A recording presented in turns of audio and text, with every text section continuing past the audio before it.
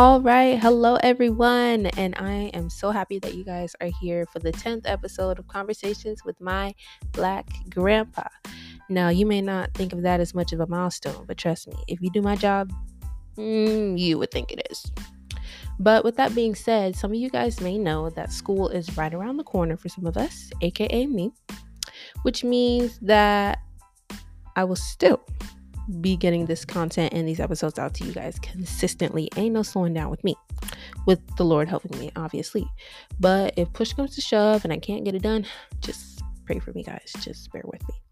But with that being said, I want you guys to jump in right to this conversation. So peace. Well, Granddaddy, how was your birthday that you just recently celebrated? It was enjoyable in my own way. What did you do? The main thing, I went to a workshop and learned about how to encourage people to give to a good cause. Do you mind sharing how old you turned? It's sponsored by... Oh, did you say something? I said, you want to share how old you turned? Oh, yeah. I don't mind saying. Born in 46, that makes me 77. Yeah. You don't look a day over 60. Oh, my. How about that? I remember back when I used to be 60. Long time ago. So what was the workshop about again? It was about how to encourage people to give to a good cause. And the book of Philippians chapter 4 was the basis for it.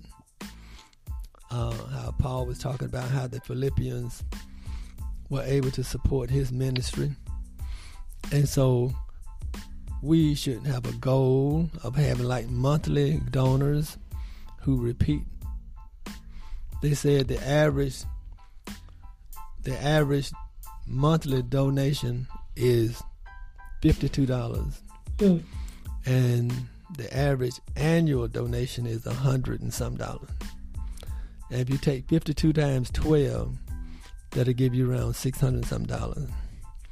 So looking at monthly donors would be much more superior than annual donors. So today, as you guys can see, there is no like actual topic for episode today. I just think in honor of it being our 10th episode, this is our 10th time doing this, Granddaddy. Can you believe it? No. I'm sorry. I agree with whatever that is you just said.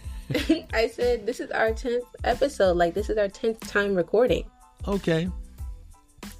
Then we got plenty we could talk about now. But I just want to put some of the ideas back on the drawing board for right now and just, have today just see what's on your mind and, pick your brain for today. Okay. And I had a real strong message today from the Lord. He laid it on me. And it said, you got to create structure in the process.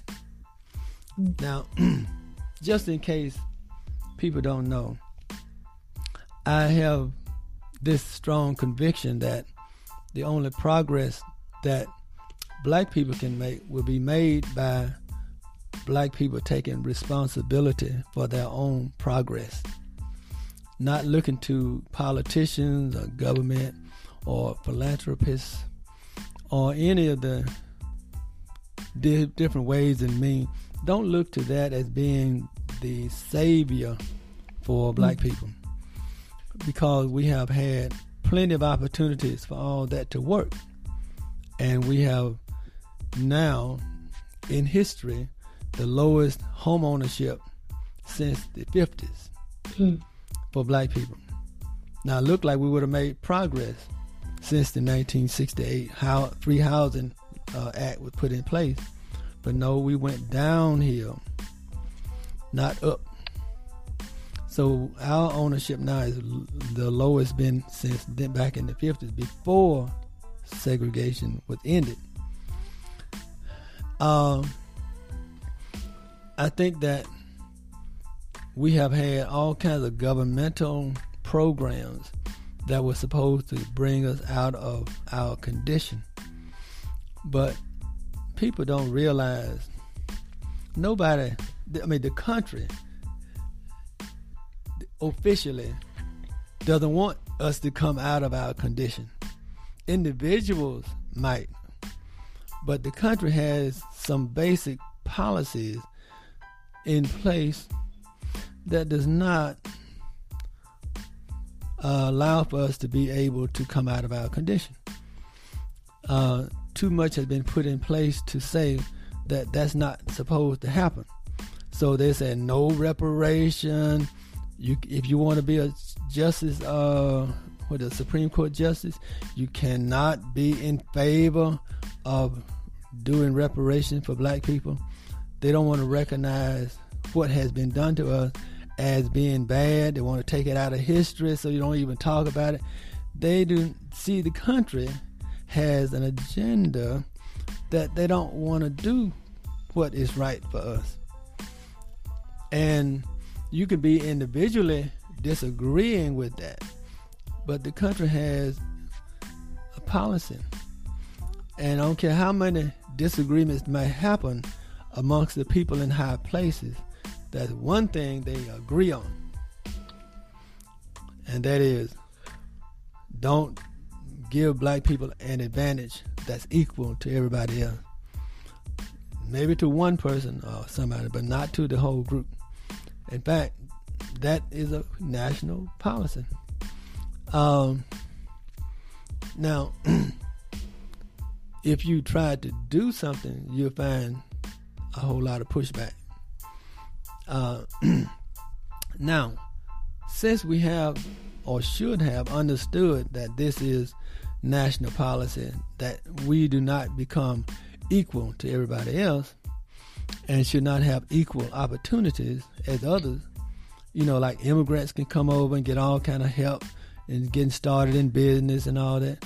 And instead of that being done for us, that little business we do get started, they start looking at how they can stop that. How they can bring that to a close by using all kinds of government regulations to try to stop it. Now, what is it that we should do? I'm saying a little bit about what the government is doing, but that's not really the focus. The focus is on what we are going to do. Mm-hmm. And so I call it taking responsibility. Now, the idea of taking responsibility means that we have to ask ourselves, what can we do to begin to make progress, collective progress? And there are some serious issues that we have to deal with. One is that we have to start liking being black, not seeing it as some default curse, something that happened to us and wish we could be out of it. If we had to do it all over again, I would be this and I'll be that. If you had to do it all over again, that is, if you had a choice to be born all over again as a physical person, what would you choose to be? And would you choose to be black or would you choose to be something else? Now, if you if you said, if I had a chance to start all over and be another human being, would I choose to be black? And your answer tells you about you. If you say I choose to be somebody else, that tells you about you. Mm-hmm. How you feel about who you are now. And so that makes you a very weak person when it comes to doing what's good for our people, is because you don't like being us. You don't like being black. And so you can't possibly like other folk being black if you don't like being black. So the idea here is that that's the first encounter we got to have, is to encounter ourselves in the mirror to determine, are we on our side or not? Now, if you don't want to be black, then you're not on our side. Now, you might say, but why should I want to be black? Why shouldn't you not want to be black? I mean, God knew what he was doing when he created you. Mm-hmm. Are you saying God didn't have it together? Are you saying God didn't have a good understanding? No, God created man in his image after his likeness. And all scientific information says he can't start with nobody but black folk in order to create other folk. And so you're looking at the original product here. Mm-hmm. Okay. And so why don't you like the original product? Now, what other people think about you is not God talking about you. That's other people. And they might have some jealousy. They might say, I sure wish I had that brown skin just like they do. How come I can't? So there's some people who might not feel good about having white skin. They might wish they had dark skin. In fact, tanning lotion is intended to help skin get darker. And a lot of people like getting a deep, dark tan. So we don't have to get a deep, dark tan. And when the sun comes out, we can stay in the sun. We can sweat and talk about how hot it is. But we don't have to talk about being afraid of sunburn per se. I'm not saying you can't get a little heat bump, something. But basically, the melanin in your skin is protecting you from the UV rays that helps you become protected, more protected from skin cancer than those who don't have melanin. So feel good about that protein called melanin in your skin, because that's a protection from the sun dangerous UV rays. As far as our intelligence is concerned, if you look at some of the greatest breakthroughs we had throughout the history of the country and the world, a lot of our breakthroughs came from people with a lot of melanin in their skin.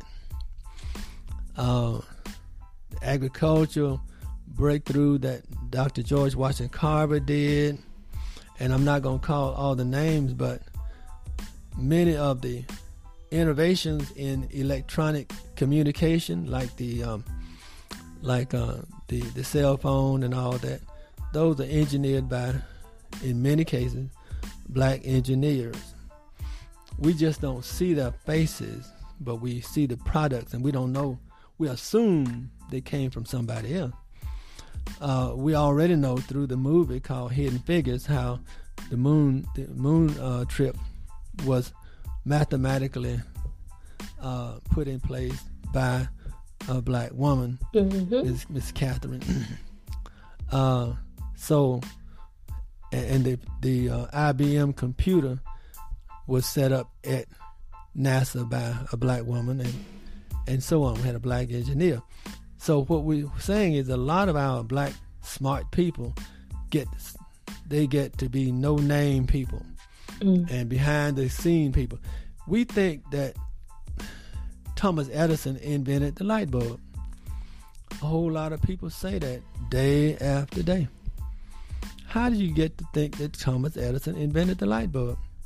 Then somebody said, Homer Latimer? I believe Latimer. He invented the filament that's make the light bulb shine. I said, so Thomas Edison invented the blown out light bulb, the one you throw in the trash can. But the one that has a filament that glows, that was invented by Mr. Latimer, I believe. And he was in Mr. Edison's laboratory, and Mr. Edison couldn't get it to burn. He found a way to do it. But Mr. Edison said, I get the credit. And that's all to it. Somebody does the work, another person gets the credit. But now my point is, we have plenty of intelligence. We don't have to be concerned about that. All we got to think about now, how to get ourselves out of the self-hatred idea of wanting to be somebody else, and then that's what I call it, the inferiority complex of thinking you're not as good as somebody else. And then the individualism, to see yourself as separate from other black people. Individualism is really hurting us because it makes us feel like I'm not part of a group. I'm just an American. I'm just a human. But you're part of a group of people who have melanin in their skin and African heritage and some kinky hair and some broad noses and some thick lips and stuff like that, and brown hair, brown eyes and black hair. Basically, that group that has African blood, that's your group. Now, the thing is, in this country, we went through about 400 years of oppression, so we have to understand that during all that oppression, our minds have been messed with, I say. We have been given some bad thinking. That bad thinking is just like training an elephant in a circus. You can have an elephant that has the ability to do some great things, but when he's a baby, you can train him to be obedient so that when he's a grown-up, he's still being obedient, even though his ability to do is much greater now. Now that's the idea of the circus elephant, is that he's now obedient to his trainer. We've been raised over and over again to become subservient to our oppressor. In other words, children born on a plantation were trained by the plantation owner how he's supposed to think, how he's supposed to act. And that you go through several generations that. And then they watch people who don't obey being beaten and being treated all kind of ways, starved and all that. They using the stick and carrot. If you think this way, you get rewarded. You think against the will of the master, you get punishment. And that punishment could be anything up to death. So what we have here is all this pressure that's been put on our brains to make us submit to another human as being superior to us. Now wait a minute. God didn't have that put in place like that. So that's a human invention to say these humans are inferior to these humans. That's an invention that was created by humans. God didn't do that. Don't worry about that story about Ham was cursed in the Bible when Noah said he saw him naked, and so he put a curse on Ham. Now you read that, you won't find that in the Bible. You'll find that Noah said, cursed be Canaan. Canaan is the son of Ham. Now don't ask me why he said that, but he said that. And that's the land that was called the Promised Land. And so God had the Israelites for I don't know how many years now, because this is Noah time. So many hundreds of years later, God had the Israelites to go into the land of Canaan and to kill the people and to push them out and take their land. In a way, you might say, Canaan was being punished, so to speak, because God gave the land of Canaan to the Hebrews, the Israelites. But that's the only reference about the curse was made to Canaan. It wasn't made to Ham. Ham had some more children, including Nimrod and all the rest of them. So all those people were not named in the curse. However, he didn't say that the curse was being dark-skinned. He said they were going to be servants of the other person. Now, being a servant doesn't mean that you're inferior, but that was having to do with the Canaan. However, some Bibles, I think the Schofield Reference Bible, am I coming to Schofield?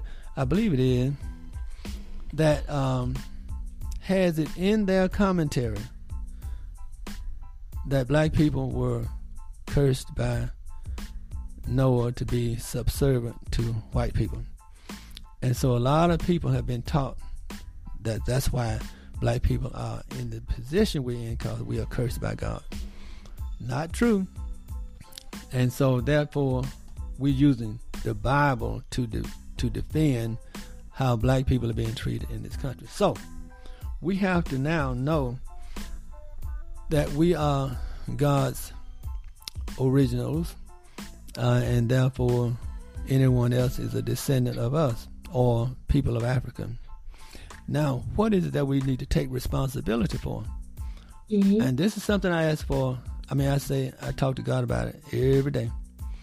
I said, I need some people who would read, who would study, who would learn, who would apply what they learn, so they use knowledge to apply so they can solve real problems. They have to learn how to work together with other black people.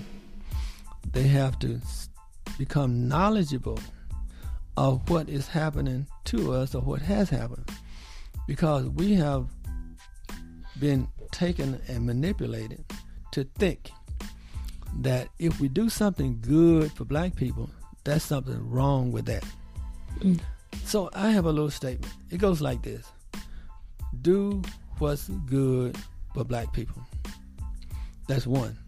My other statement is, what's good for black people is good for America.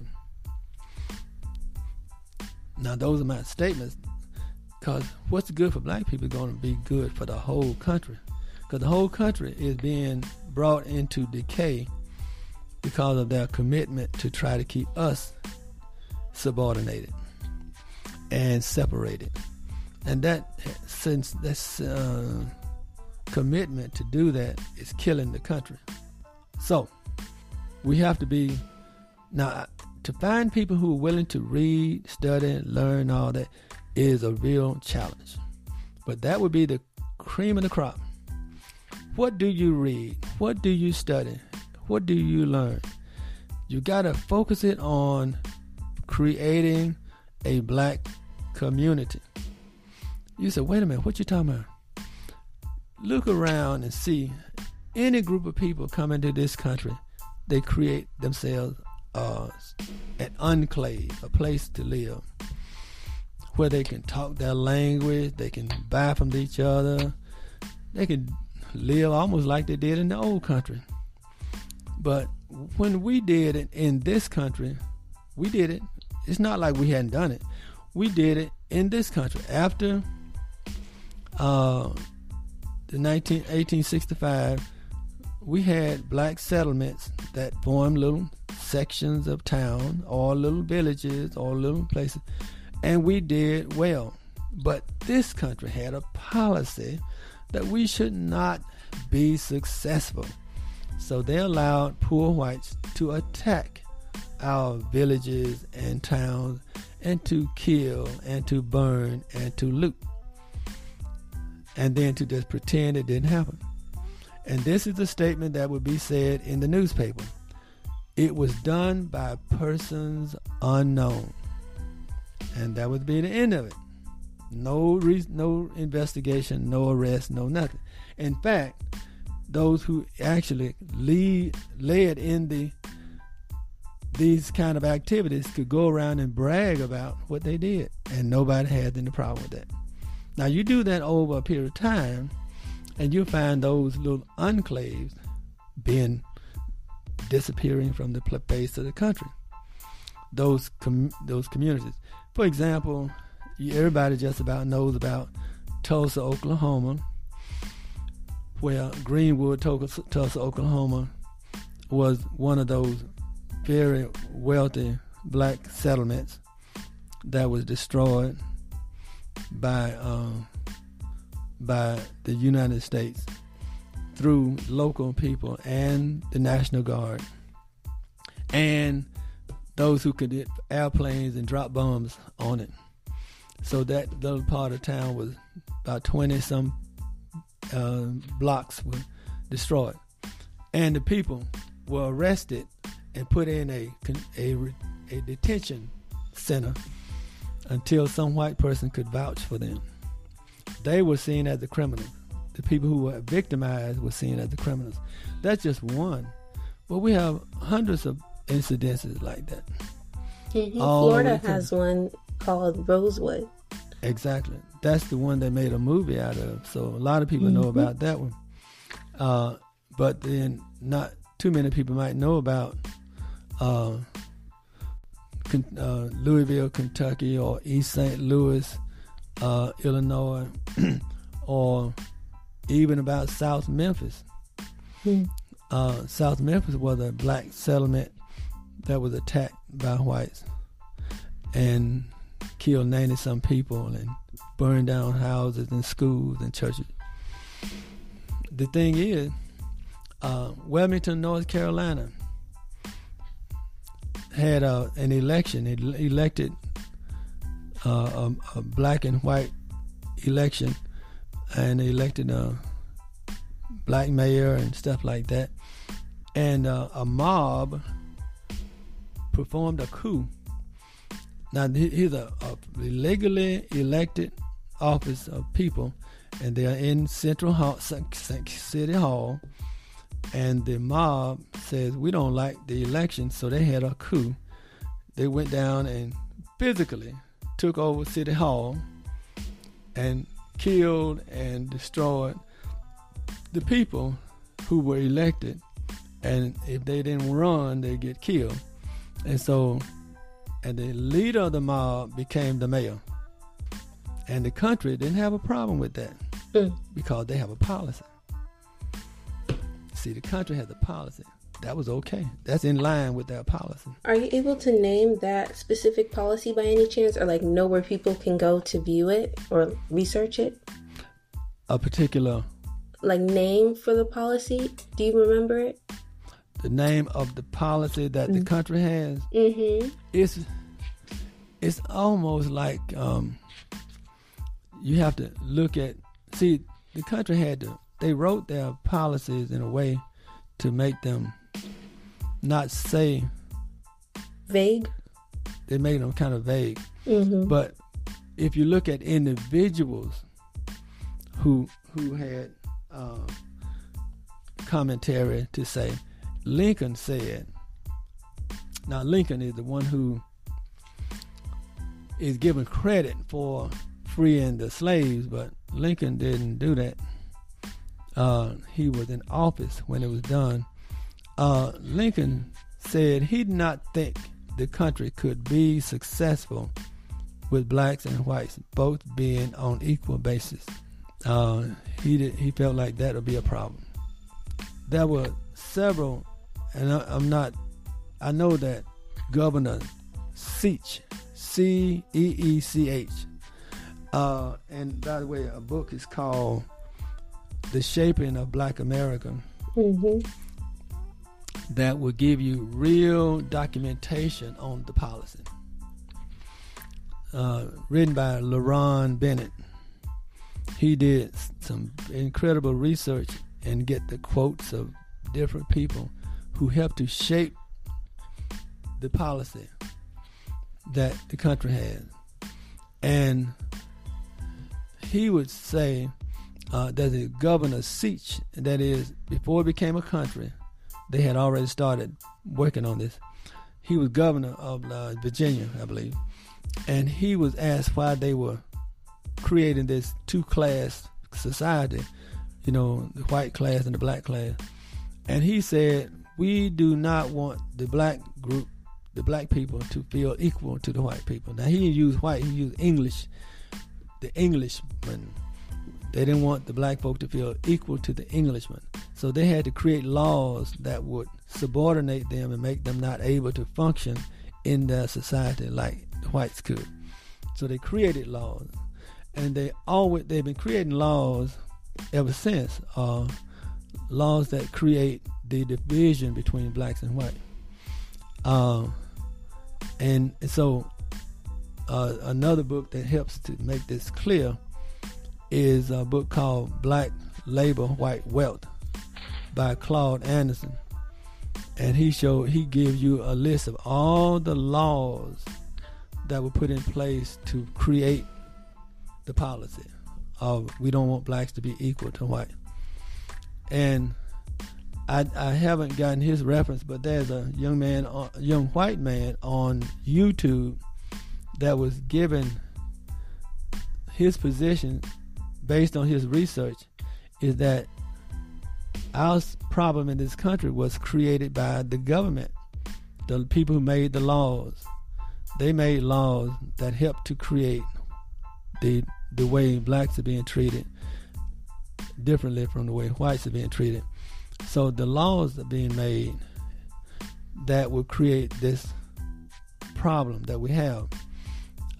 It was quite obvious that the country made those laws because if white people tried to become friendly with black people and treat them as regular people, they would become criticized by white people. And they have a name they call them. They call them end lovers. So that was a stigma that they gave to people who treated blacks as regular people. So they had a something called a carrot and stick policy. A carrot means that we do things, give you privilege. We give you privileges as a white person. However, if you don't do as a white person should do, then we have a stick. We punish you for not doing what you should do. Now, this carrot and stick was used for blacks and whites. Whites had to act white, and blacks had to act black. And that means whites have to act superior, and blacks have to act inferior. Now, it didn't make any difference who's intelligent. You could be a most uneducated white person, but you were told you are superior to this highly educated black person because of your white skin. Jane Elliot, another authority, she has done quite a bit of work on the racism thing. When it comes to that, Jane Elliot is a white authority that talked about the very thing of how the country perpetuated white supremacy.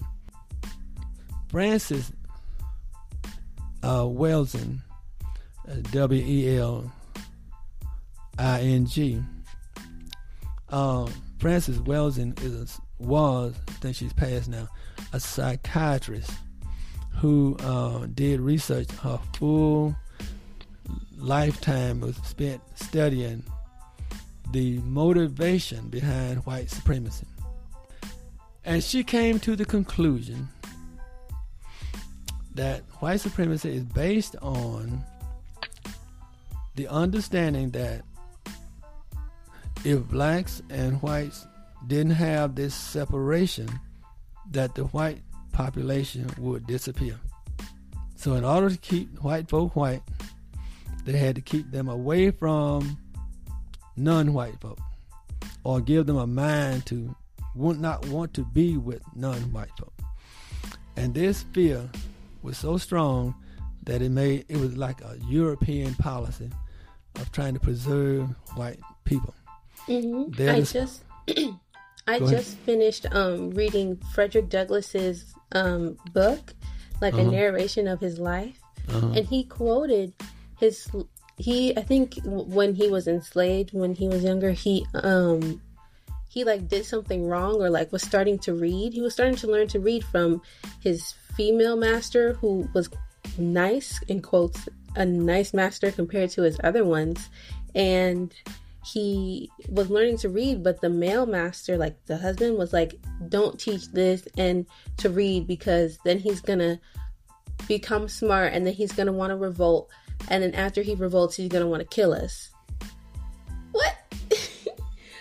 And like they do, like even he was able to quote his master verbatim on what he thought, like if my slave becomes free, then I die instead, not him.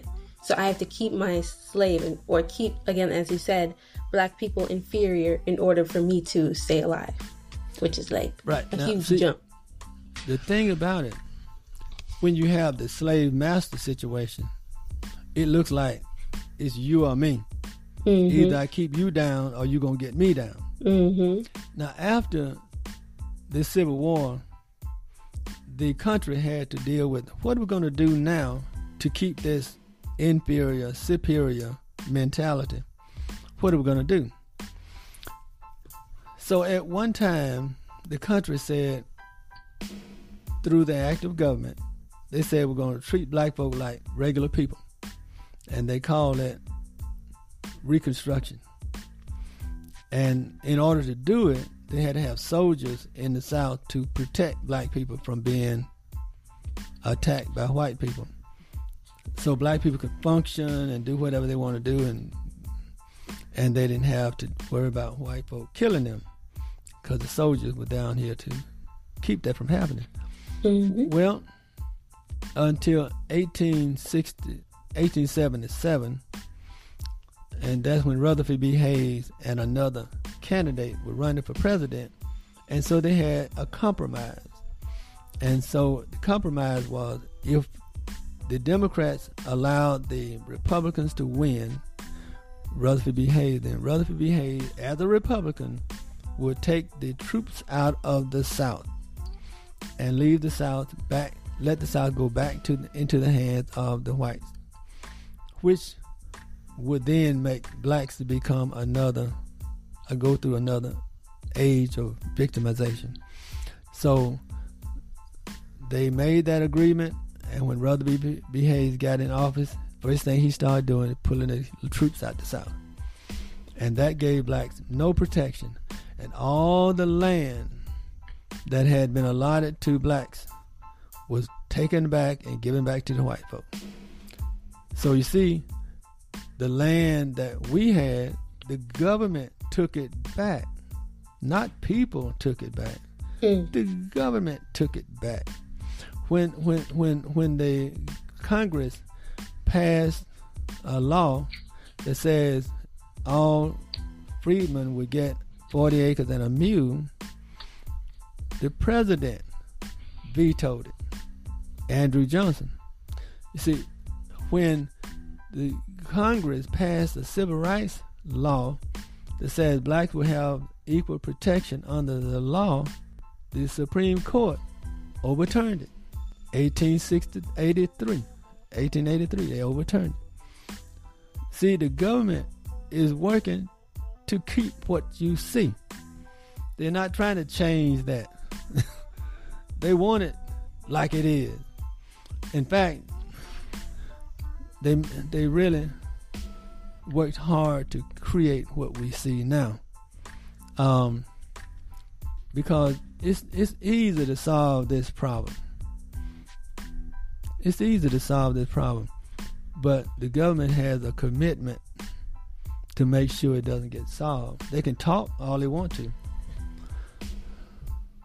Are you sure it's easy if the root of white supremacy is that they think they have to keep black people inferior in order for their own color to survive? If people have that mindset and are holding a position in government, how do we as black people show that we're safe for them? How do we how did I say that? Oh, you said it's easy to fix this problem, but if their problem is fear, let's think about what I mean. Okay. When they passed the Civil Rights Bill of 1866, they said that we had protection under the law. Mm-hmm. What that means is that you can't do harm to a black person and get away with it. You see what I'm saying? See, we have a long period of time, like 200 years, 400 years of what you do to black folk not seen as a crime. Stealing his land is not seen as a crime. Shooting a black person not seen as a crime. Now you might say, how many people have been shot in the back by a policeman and not seen as a crime? Now, policemen don't have the right to shoot people in the back. They can shoot people if they feel a person attacking them or shooting at them or something like that. But somebody who's running away, you're not supposed to pick your gun up and blow them away because they're running. But the idea, though, is that protection under the law is simple as that. You examine it in court to see whose rights were violated, and that becomes consequential. But the testimony of a black person is supposed to have as much weight in court as the testimony of a white person. They are human. They can testify. But we have a real situation of a man going to prison because the witness was a white man who was already in jail. While in jail, he said that he heard this man, black man, confess to this crime. That's what he said he heard. Okay, well, while he's in jail, so they bring him out of jail and go to court and let him testify as a witness. The black man has 26 other people who can witness that he was not near where the crime took place.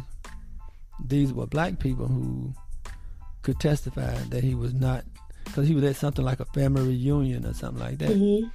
And they all of them said, well, yeah. Is this Walter McMillan?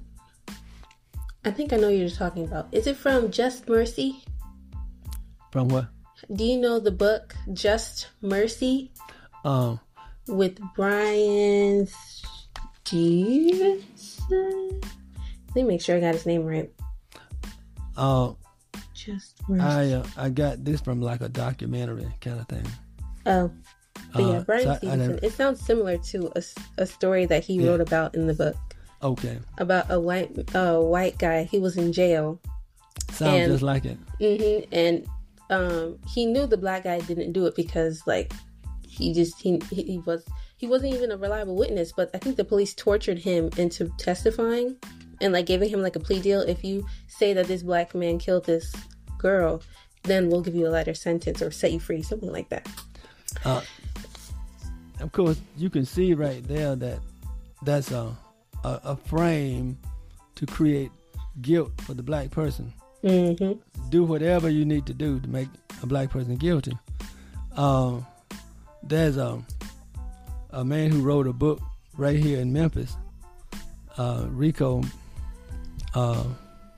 Booth.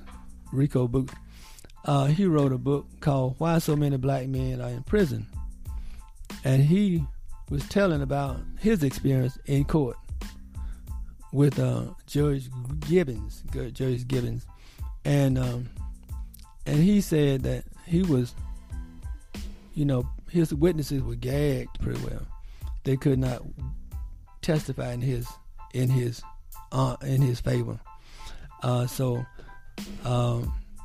even though they were going to say he was not aware of the crime, she would not allow them to testify. So he went to jail for 4.5 years because of the gag. The witnesses were manipulated not to testify in his favor.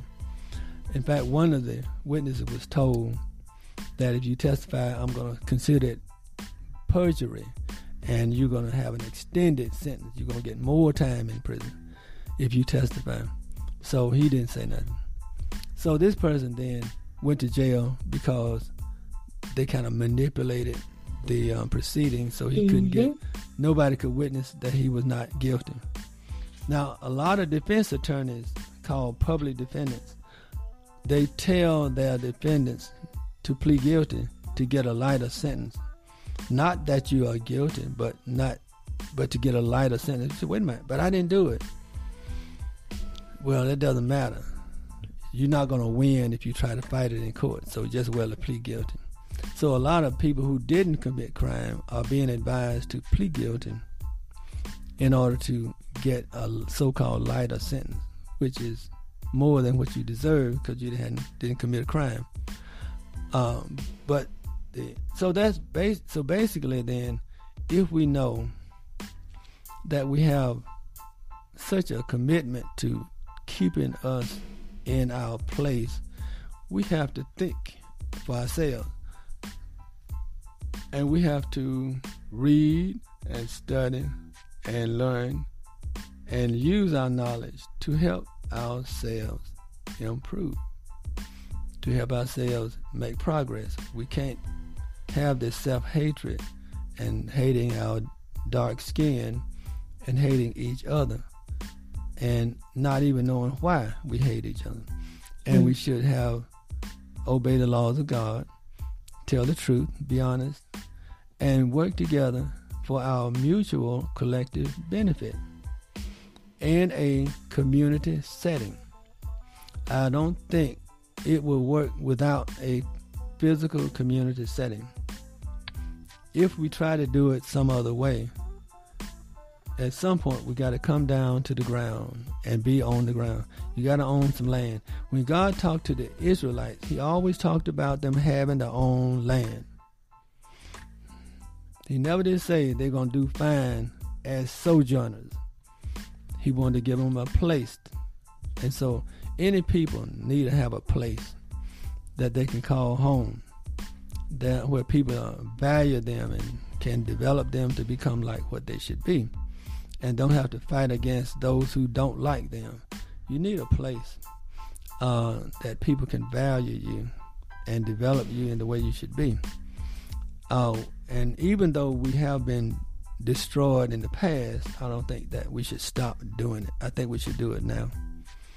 Don't worry about what happened to us in the past, except let's just do it now because it's the right thing to do. I think that's a great note to end off today's episode. What do you think? Okay, are we at that point? Yeah, we way over. But it's good because I feel like sometimes it's necessary to go into detail. Like, this isn't something you can just skip over and just kind of summarize without, getting into the details or, going a little bit more in depth. For some people who may not be able to have this kind of conversation in everyday language, you can try reading a book, but then if the words get too, mixed up in your mind, it can sometimes feel intimidating to try and read it from a highly researched book. But I think one of the advantages that you have, Granddaddy, is that you're able to put it into a language even a teenager can understand, or anybody of any age, any education level, and any background can sort of kind of understand. So. Okay. Well, good. I'm hoping that we become more proactive in dealing with our condition and not to look to politicians or any other outsider for the help we need, because the greatest opportunity we have now is working together and learning how to do it, and to not let differences make us feel like we can't work together. So that's the reason I believe communities have to learn how to become strong, and churches have to learn how to become community focused. And that, to me, is how we should look at it. Thank you so much for listening to another episode of Conversations with My Black Grandpa. I hope you either learned something, remembered something, or will do something based off of what you heard. And if you guys are regular listeners to our podcast, I highly recommend you let us know in our Instagram comments of should be Conversations with My Black Grandpa, or CWMBG. I got it right this time, guys. Getting the hang of it. Or you can go under my Facebook at Breon Troutman, BREONNE Troutman, because Grand Sam and I would love to hear from you and what you guys like about the podcast, or any topics that you want us to discuss in the future, because that is totally fine as well. But with that being said, I will see you guys in August. Peace.